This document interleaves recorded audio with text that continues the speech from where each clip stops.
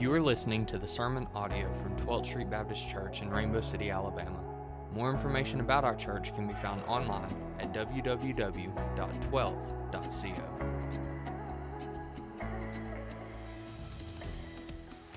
It is good to be with you this morning. I want to start off, Justin just in his prayer said that we should never take for granted how good it is to be together, to worship together as a faith family. And so I think most of you have probably heard by now some form of this, and you'll see a lot more of it coming at you.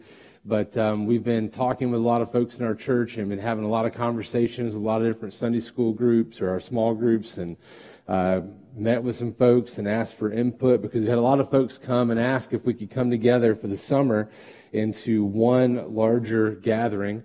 And so we have heard and we have worked it over as leadership, and we will actually be going to that next week. That's not going to mess with you guys too much because we're going to meet for our worship gathering at 9 a.m. in here.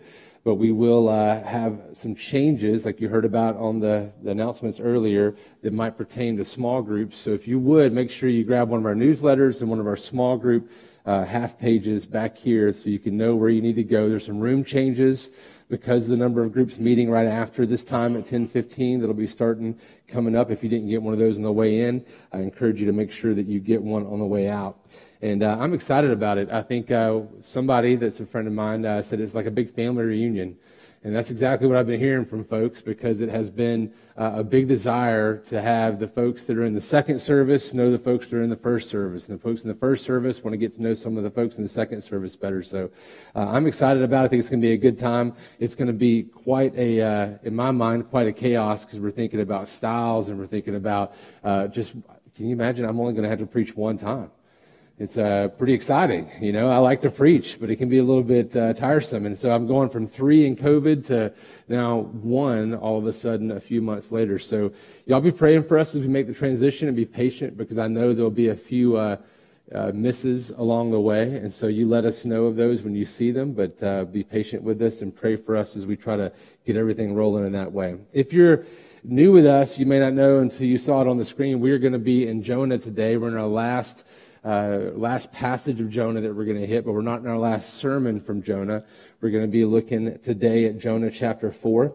So I'm going to give you a little bit of a review if you're not familiar with the book of Jonah. I think most people are at some level, especially down in the South, or even just abroad. We've heard about Jonah. We know that there's this guy who was told to go and tell some people in a big city they need to repent of their sin. In fact, they were a horrendously evil city in the way they dealt with other nations around them.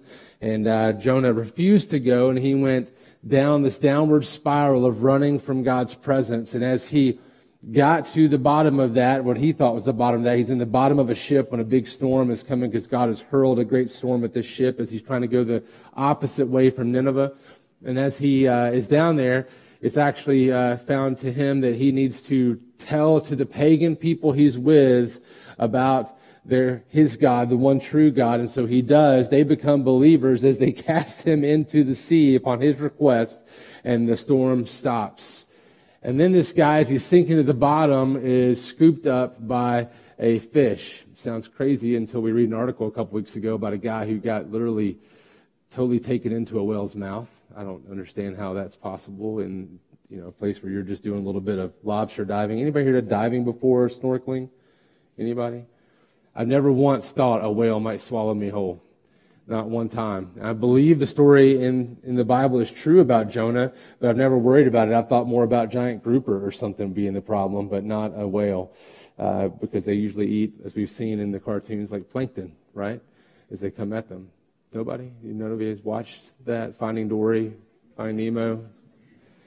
5 kids will do it to you. So anyway, we know that we believe in this story because we know there's a lot of historical things that point to this happening. There's a lot of truth in the Bible that seems to be hard to believe, but if we can believe that God could raise a man from the dead, that he can defeat death in the resurrection, Jesus, then we can believe in this story. And so it says that the Bible tells us here that a big fish, under the direction that God appointed this big fish to come and swallow up Jonah, 3 days later, spit him out on the dry ground. And after Jonah had a moment of repentance, and he goes on to Nineveh and preaches to them. Now, he doesn't want to go still. We see that. But when he gets there, He preaches the truth to them. They turn from their evil ways, and God relents from bringing disaster upon them. In fact, the word disaster and the word evil and the word anger, a lot of times all this tied up stuff in the Hebrew meaning a lot the same thing. We'll see it again in this chapter.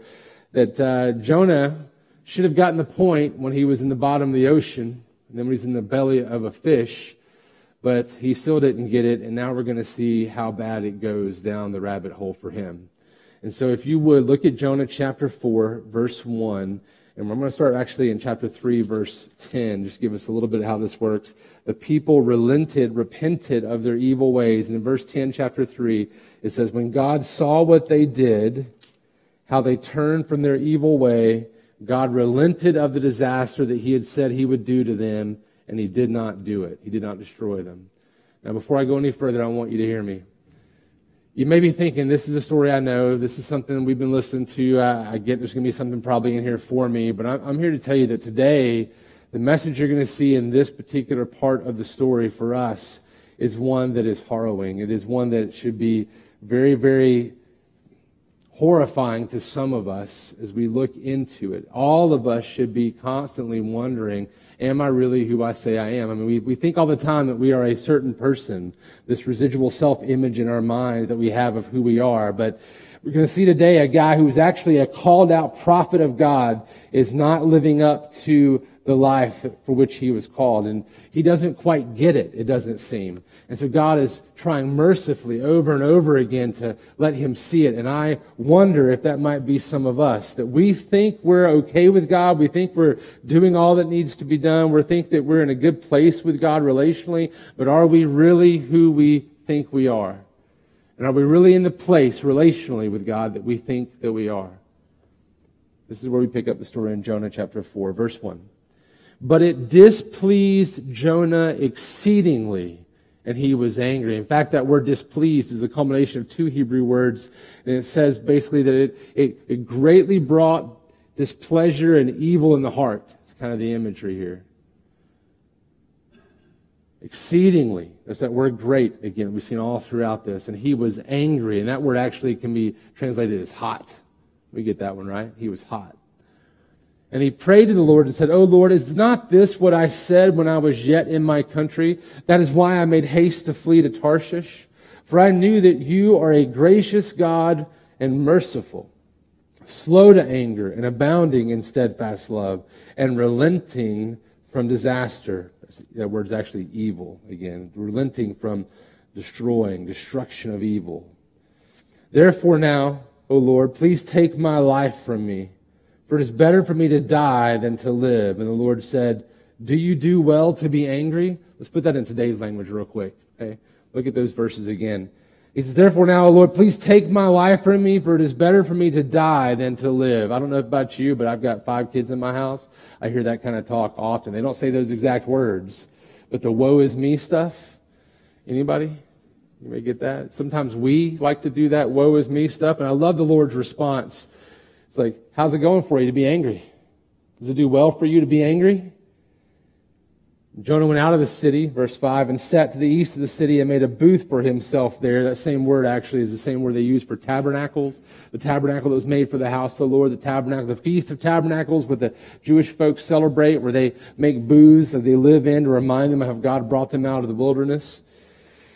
So Jonah went out of the city and sat to the east of the city, made a booth for himself there. He sat under it in the shade till he should see what would become of the city. He's still hoping, right? That God's going to bring down the wrath. He's getting far enough away to not be in it. He's hoping for the wrath to come. Verse 6. Now the Lord God appointed, there's that word again, appointed a plant and made it come up over Jonah that it might be a shade over his head to save him from his discomfort. Oh, that discomfort word there even leans into the evil word in Hebrew. So Jonah was exceedingly, there it is, greatly glad because of the plant. But when dawn came up the next day, God appointed a worm that attacked the plant so that it withered. When the sun rose, God appointed a scorching east wind, and the sun beat down on the head of Jonah so that he was faint. And he asked that he might die and said, it is better for me to die than to live. But God said to Jonah, do you do well to be angry for the plant?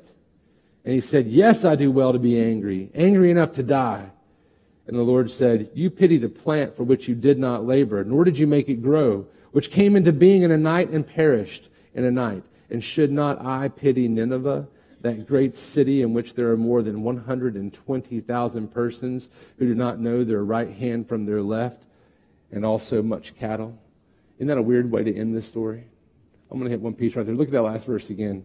He says, should I not pity Nineveh, that great city? There's that word great again. That great city in which there are more than 120,000 persons who do not know their right hand from their left, meaning they don't really know what's right or what's wrong. They don't get it. They don't understand. Should I not pity them, the city that I've brought up, that I've made? And more than a night, there's history books talk about this city.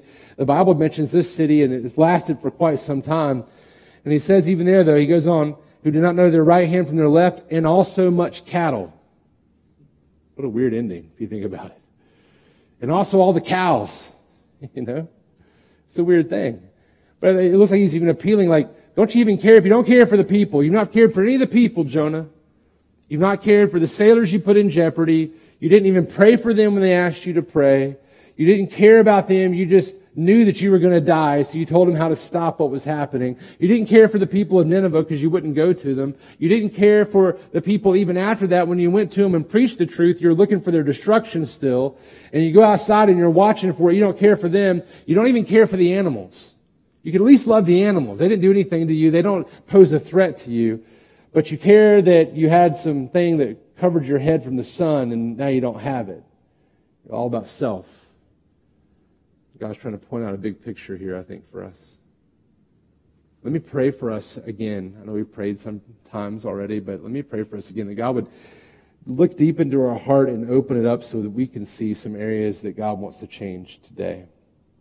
Father, we need your guidance. We need your Holy Spirit to awaken us to the areas of self-deception that we are not even aware of, possibly.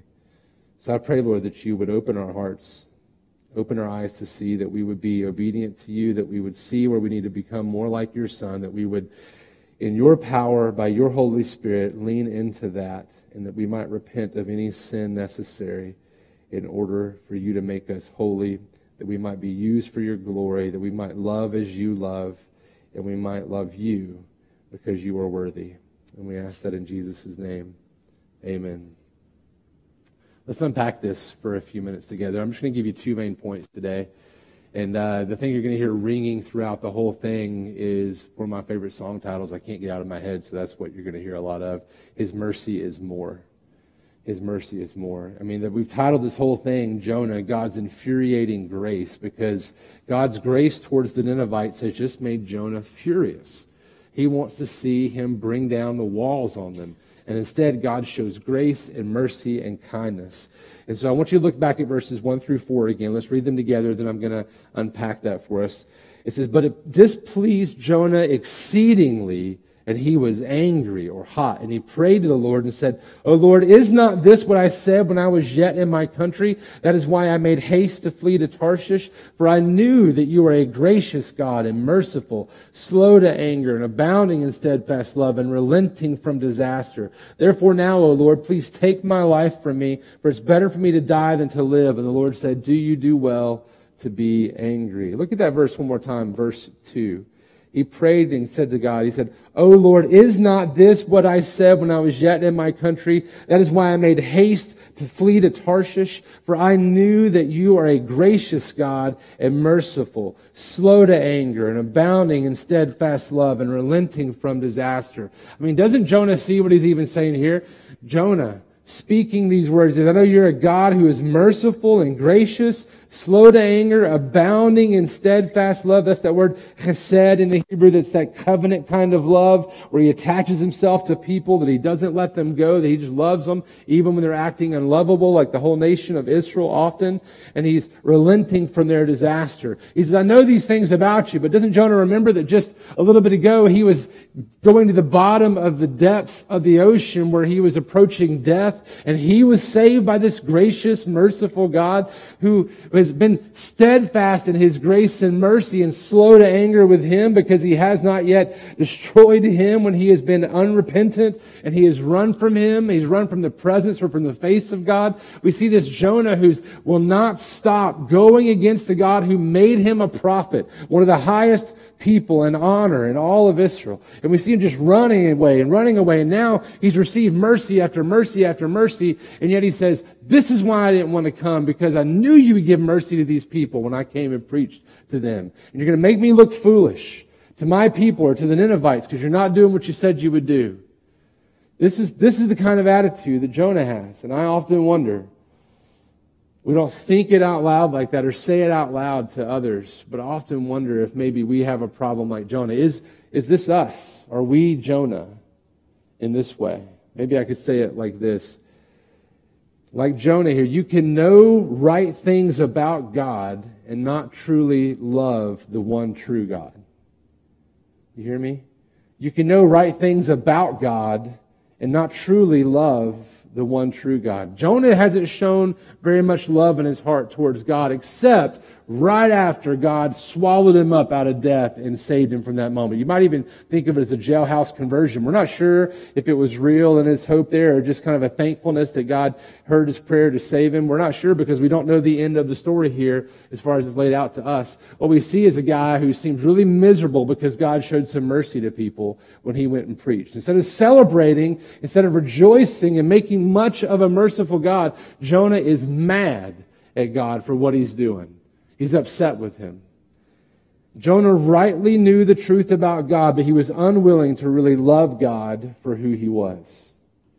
He wanted God to be his God. You might have heard it said, that's not the kind of God I serve. That's not the God I worship. That's basically what Jonah is saying to him. Jonah, after even experiencing that grace, forgot it all too quickly, didn't he? And I think we do the same often. So let us not fool ourselves into thinking we are right with God just because we think rightly about God. You may know all these things about God, that He's sovereign, that He is gracious and merciful and steadfast in His love and slow to anger. It doesn't mean that you are right with Him in relationship. For many years, I thought because I knew all the right things to say and I knew how to pray, I knew how to pray the right prayers, that I was a Christian. But just because you know the right things doesn't mean you're in a right relationship with somebody. I can know a lot of things about my wife and us not be in a right relationship. It's about loving because we've first been loved.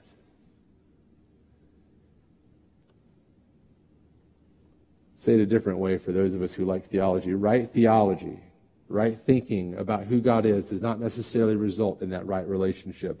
I'll say it in a $10 version. You ready? Do I have to pull the Hulk Hogan out? Yes? Okay.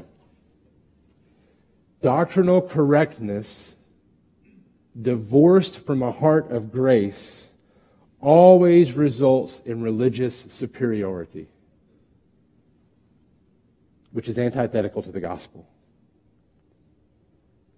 That's what we're pitting. We've been talking about it a lot lately. Self-righteousness versus an alien righteousness. Self-righteousness because I've done this thing, I know this stuff. Divorced from grace leads into self-righteousness instead of resting in the alien righteousness of Christ Jesus that's been declared upon us in His grace and mercy. So here's something to think about. Jonah here is mad. We're not exactly sure why he's so upset. It could be because his reputation is at stake. He said the walls are going to come down. Fire and brimstone are coming. And it doesn't come. Or maybe he's got a reputation in Israel, and now he's going back to people to say, hey, I brought the grace message to the Ninevites, and they've repented. Everybody gets mad because they think they're going to take them out because they were rising in their superiority militarily in this point in time. You ever thought about how your reputation plays into things? Let me ask a question. Has your reputation become a stumbling block to your loving God and loving others? You're worried about what everybody else is going to think if you do this or say that? How people are going to look at you, how it's going to affect how people treat you? Is our pride keeping us from showing grace and mercy toward others? a hard question. It's one worthy of pondering even after we're done today.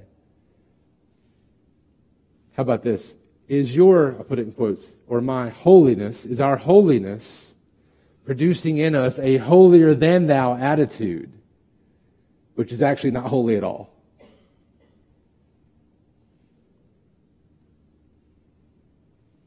Are we finding more joy in being right over being in right relationship? I'm a truth guy. I like being right. I often find that in my own home, oftentimes I will be more concerned with being right than being in right relationship, and that is not holy. Let me say it plainly. God does not want Jonah's or our religious duty. He wants our heart and our affections. He doesn't just want us to walk through the motions. Anything done just walking through the motions is not done for His glory at all, no matter how religious it is. He wants us to love Him because He first loved us. He's not pining, waiting around, just hoping we're going to love Him, and if not, He's going to be lesser somehow. He is fully good as is. Didn't need us for anything, yet out of His great love, He created us for His glory, and by showering His love upon us, even when we were yet unlovable, He shows us a benevolent kind of love that He has made us to reflect to others and to Himself. He yearns for your heart and affections, not your religious duty. Matthew 22:36, Jesus is asked the question. It says, "Teacher, which is the greatest commandment in the law?" You know it. He said to them, "You shall love the Lord your God with all your heart, with all your soul, with all your mind. This is the great and first commandment. And the second is like it. You shall love your neighbor as yourself." He says, on these two commandments depend all the law and the prophets. How well are we loving one another? Loving one another means sometimes saying hard things in love. Loving one another means sometimes extending grace again and again. Loving others means forgiving, even when they're not asked to forgive. Loving God means continually turning back to Him face to face, being in His presence instead of running as Jonah has done. And when we recognize we're not face to face, we turn immediately back to Him. Listen, He did not send His one and only Son, who's worth more than all of creation combined, to come to this place to live a life that we could not live, to serve us as the King of the universe, to humble Himself to serve us, and to pay the price of our debt, our sin, in His blood, so that He would just say, whatever, I don't care. It's out of His great love for us. And He just wants us to turn back face to face and love Him back. Because in that we find the fullness for which we've been created. That's what we see in the rest of the chapter here, verses 5 through 11. It may not sound like it, but here's how we sum that up, and then we'll read it together. God loves us too much to leave us alone. That's the good news today. God sovereignly directs our circumstances to lead us into a right relationship with Him. It may not be something you like. It may not be something easy or fun, but He sovereignly directs our circumstances to lead us to where we will look back to Him and where we can enter into a relationship with Him again. Where we can be in a good, right relationship. No matter where you are in life right now, no matter what you've been doing, no matter how far you've been away from Him, or maybe that you've never ever been face to face with Him before in a way of saving grace and mercy, I'm telling you right now that God is not done with you because you're listening to this right this very moment. And you're in earshot of the grace of God by hearing the gospel of Jesus. And He wants you here because He loves you too much to leave you where you are. He's not done with you. He is not satisfied with just saving your soul in a moment of conversion. He wants you to experience the fullness of joy in relationship with Him. Because His mercy is more than just a way to convert people. Look at this. Look what happens in verse 5. Jonah went out of the city and sat to the east of the city and made a booth for himself there. He sat under it in the shade till he should see what would become of the city. Now the Lord God appointed, that's God's sovereignty, He appointed a plant and made it come up over Jonah, that it might be a shade over his head to save him from his discomfort. Cared for Jonah, showed some mercy.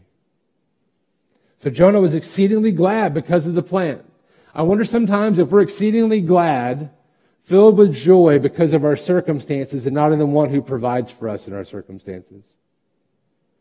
We can be exceedingly glad because we got our way. We can be exceedingly happy and joyful because we got the thing we've always wanted. Or because we have somebody doting on us the way that we've wished they would.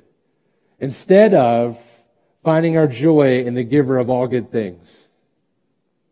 Didn't work out too well for Jonah. It says in verse 7, but when dawn came up the next day, God appointed a worm. There it is again. He appointed. He rose up, put a worm in this way, appointed a worm that attacked the plant so that it withered. When the sun rose, God then appointed a scorching east wind, and the sun beat down on the head of Jonah so that he was faint. And he asked that he might die and said, it's better for me to die than to live.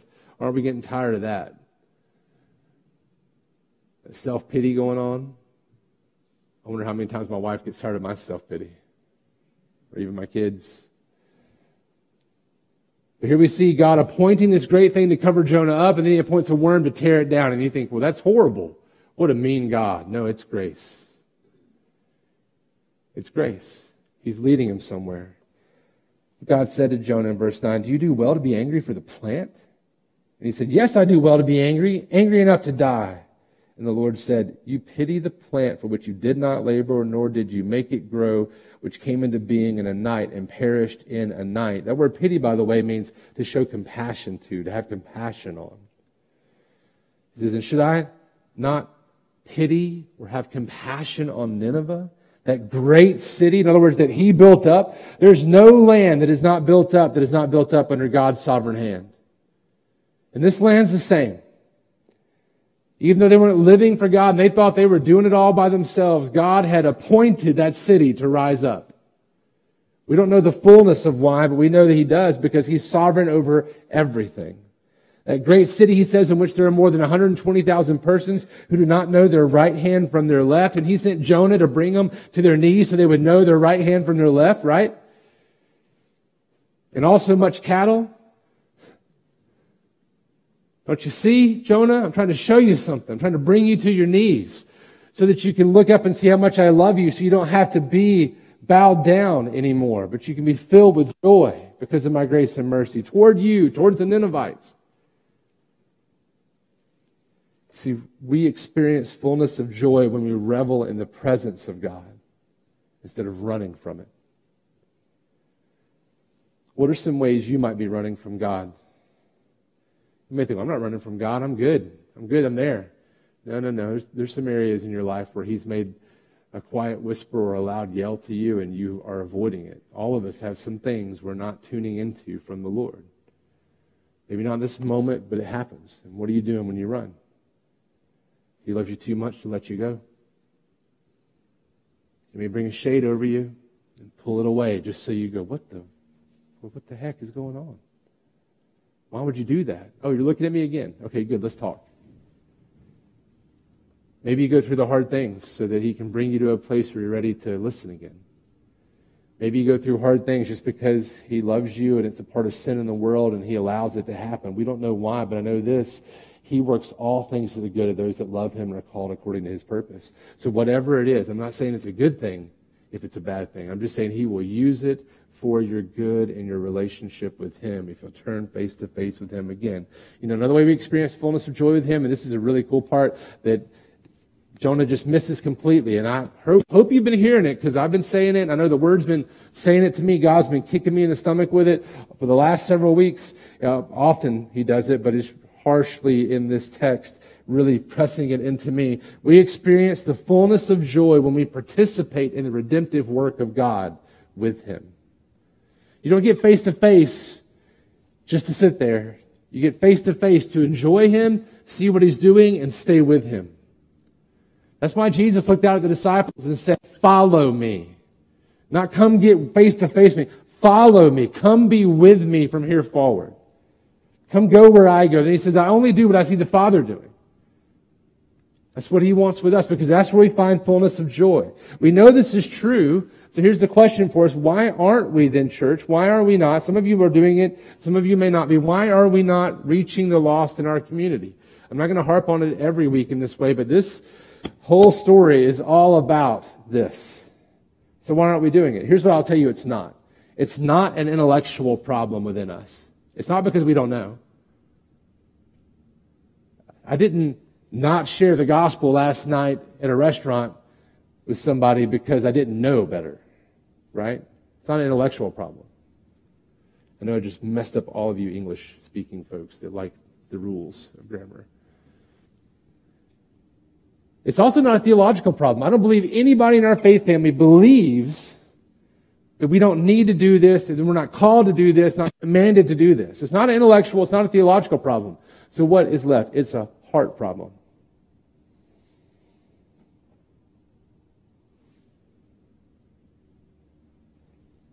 It's a heart problem, brothers and sisters. This is not to be a beatdown. This is to say, look, we're about to gather together with some family time over the next several weeks through the end of Labor Day so that we can be together as a family, enjoy one another on Sunday mornings in a way we haven't in quite some time. It's been a hard season for a lot of us before this, and we're going to enjoy some time together. And on Wednesday nights, you look at that newsletter, we got a lot of things listed out on Wednesday nights for fun, to gather together. We're going to have a good time together. But it's not just about coming together. It's about bringing others together with us so that they can hear and experience the joy of knowing Jesus as well. And if we're not doing that, it's because there's a heart problem. And yeah, they've all got heart problems out there. None of us got a heart problem. But I think we're like Jonah in that we have a heart problem too. And that begins with not recognizing some things. Do you see others the way God sees them? Do you love others the way God loves? Do I love others the way God loves them? Not enough. God so loved the world that He sent His one and only Son, worth more than all of creation combined, to serve and die for the world so that we could be brought into His family. So that we could be brought into His family. Not so we could be a trophy on the wall. Not so that we could be servants who just flag Him with things to make Him feel cool in the hot of summer. Feed grapes to the King. To be brothers and sisters, sons and daughters. To be family love. I think we don't see ourselves rightly and how much of a huge thing it is to say that God loved even me. Still loves even me enough to give Jesus. And Lord, give us eyes to see others the way You see us. But we ask You, please, help us to see everyone we walk by in the reality of where they are spiritually so that we may love them the way that You love us, the way You love them. One commentator says, despite all the picture lessons God had given Jonah, had he not yet learned the lesson that the immortal souls of men are the most precious thing in the universe? Yet he, Jonah, was worked up to a screaming point because of the loss of a plant and the discomfort of the sun. Shame on him. Shame on me. Shame on us sometimes. But our Lord is good and kind and merciful and slow to anger, abounding in steadfast love. We turn face to face. He's there, and He forgives, and He's gracious and kind. Today is a new day. His mercies are new every morning. So are you willing to lose your reputation for the sake of God's reputation? To be the crazy one that always talks about Jesus because that's the most important thing in the world we could be talking about?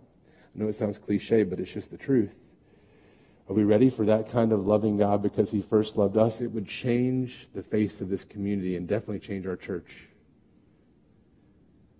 It seems that Jonah struggled with losing his reputation. He must have realized that the reputation of God in Nineveh necessitated the loss of his own reputation in Israel. We see somebody else in the Bible like that, Paul. Remember? Paul, who was up and coming, one of the greatest, the leader of the Pharisees, up and coming.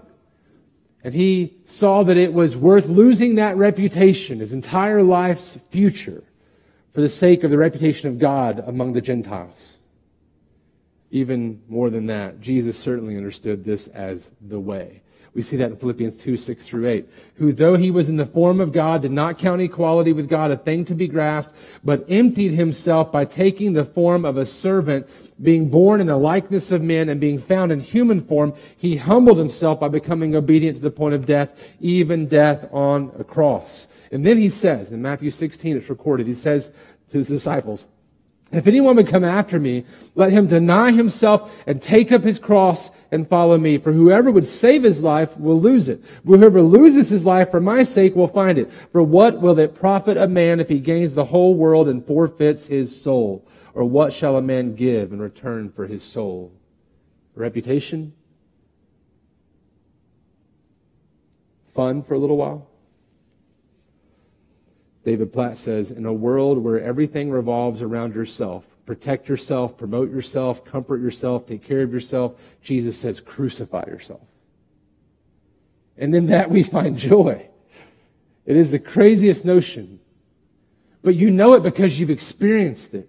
In the moment where you recognized that you died to self and you were made alive in Christ, in that moment you experienced joy that you've never felt before then. And it filled you in such a way that you couldn't come off of that high for days. And then we find our way back into monotony because we don't recognize the grace and mercy of Christ that maintains and sustains us even now. And then he brings us back to that place and we experience, or when we get to give the gospel of Jesus to somebody else and they experience that life-changing moment, and we get to experience part of it as being a part of the redemptive work of God, as the one who speaks of the grace of God, the mercy of God, being the better Jonah in a sense. And then we sense it and we taste it and it changes us, and then we easily fall back in the way. The only way to stay in the middle of that joy is to stay face to face with God and stay working in the redemptive work over and over and over again. That is the only way. And so we waste our time with things. I waste my time with things. But let it not be so anymore. I'm not saying you got to give up everything you do. I'm saying use it all to His glory. You like doing something fun, do it to His glory. You like going fishing? I don't really like going fishing, just so you know. One of my sons, several of my kids, love going fishing. So you know what we do? We go fishing. I try to talk about Jesus. Take a friend, get to the Lord. Whatever it is, do it all for the glory of God, which means to speak of His excellencies, especially as they're found in Jesus. Here it is. What's the one thing in your life that God is calling you to lay down today? What part of yourself do you need to deny today in order to take up your cross and follow Jesus in this moment? It's a daily adventure, a daily adventure. Is God making something clear to you today that you need to forfeit for the sake of your soul? Whatever it is, please don't hold it back. Maybe you're relying on some form of self-righteousness that tells you you don't need to do anything. It's sneaky. We talked about how sneaky it is. I'm good. I wonder if there's someone else here who needs to hear this. I wonder I wish Cousin Susie would be here to hear this today. I don't have a Cousin Susie, in case you're wondering. She really needs to hear this today.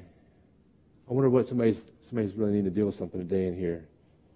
No. Let's turn to the face of the Lord and let's ask Him to reveal what's deep in our hearts. Because to say that we're good is really potentially a lie straight from the bowels of hell. To think that we're okay and there's nothing that needs to change is to be right where the enemy wants us. All of us have something to repent of today. And today, the good news is, today's a day of repentance. Jesus provided for us a day like today so that we could hear the gospel, so that we could be drawn into the truth of the grace of God found in the face of Jesus, and that we could find hope again right now. Maybe for the first time, but there's a time now to repent and believe in Jesus Christ, our Lord and Savior. I pray for you every day, some by name every day, some by the group every morning, every night. And I pray every day that God would take us and take our hearts and tune them to His. That when He resonates His goodness, that we would echo it everywhere we go. Here's a few more questions.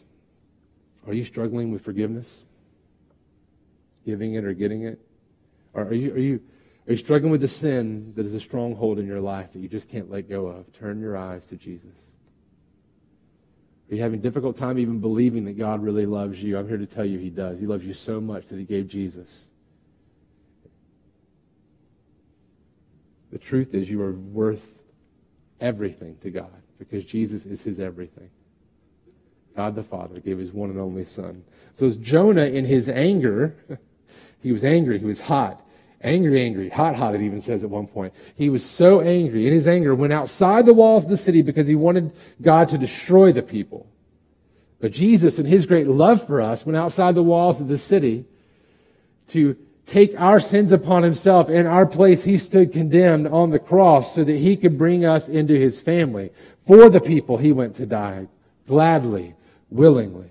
Jonah forgot the value God places on the souls of people. But Jesus has never forgotten your value because He made you and He loved you so much He gave His life for you. Jesus knows exactly how much you're worth because He bought you with His very own blood. And now in Christ Jesus, you who were once far off have been brought near by the blood of Jesus.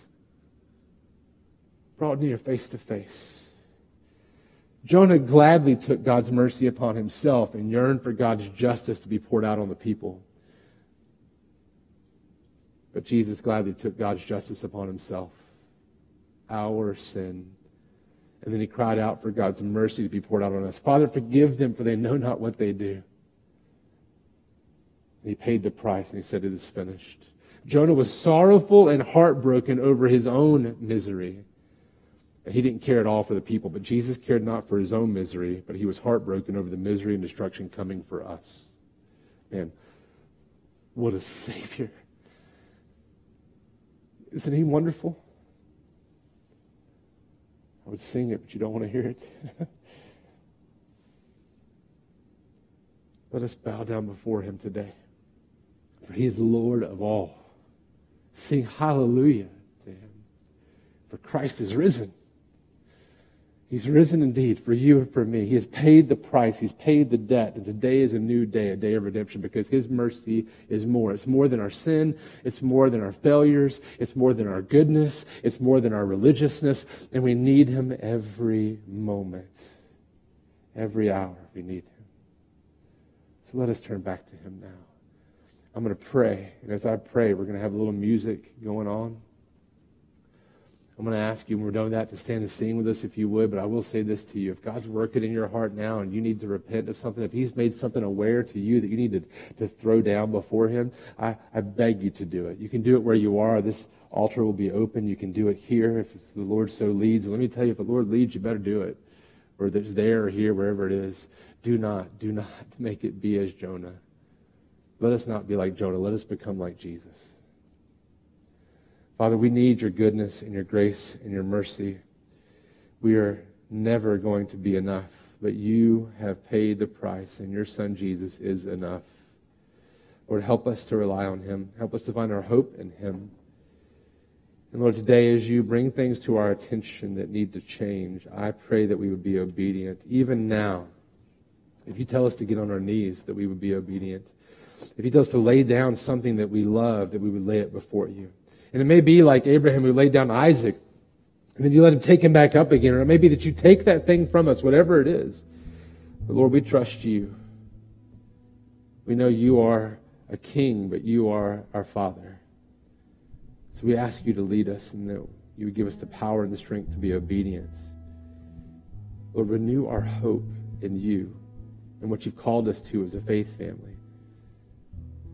And those who need You that are outside of here, that we would have a hunger and a heart for them, no matter how different they are from us, no matter how much more they have than us, that we would see them the way You see them, with eyes of love and mercy and grace, and we would go to them as You've called us to do, for Your glory and for our joy and for their salvation. We ask it in Jesus' name. Amen. Thank you for listening to the sermon audio from 12th Street Baptist Church.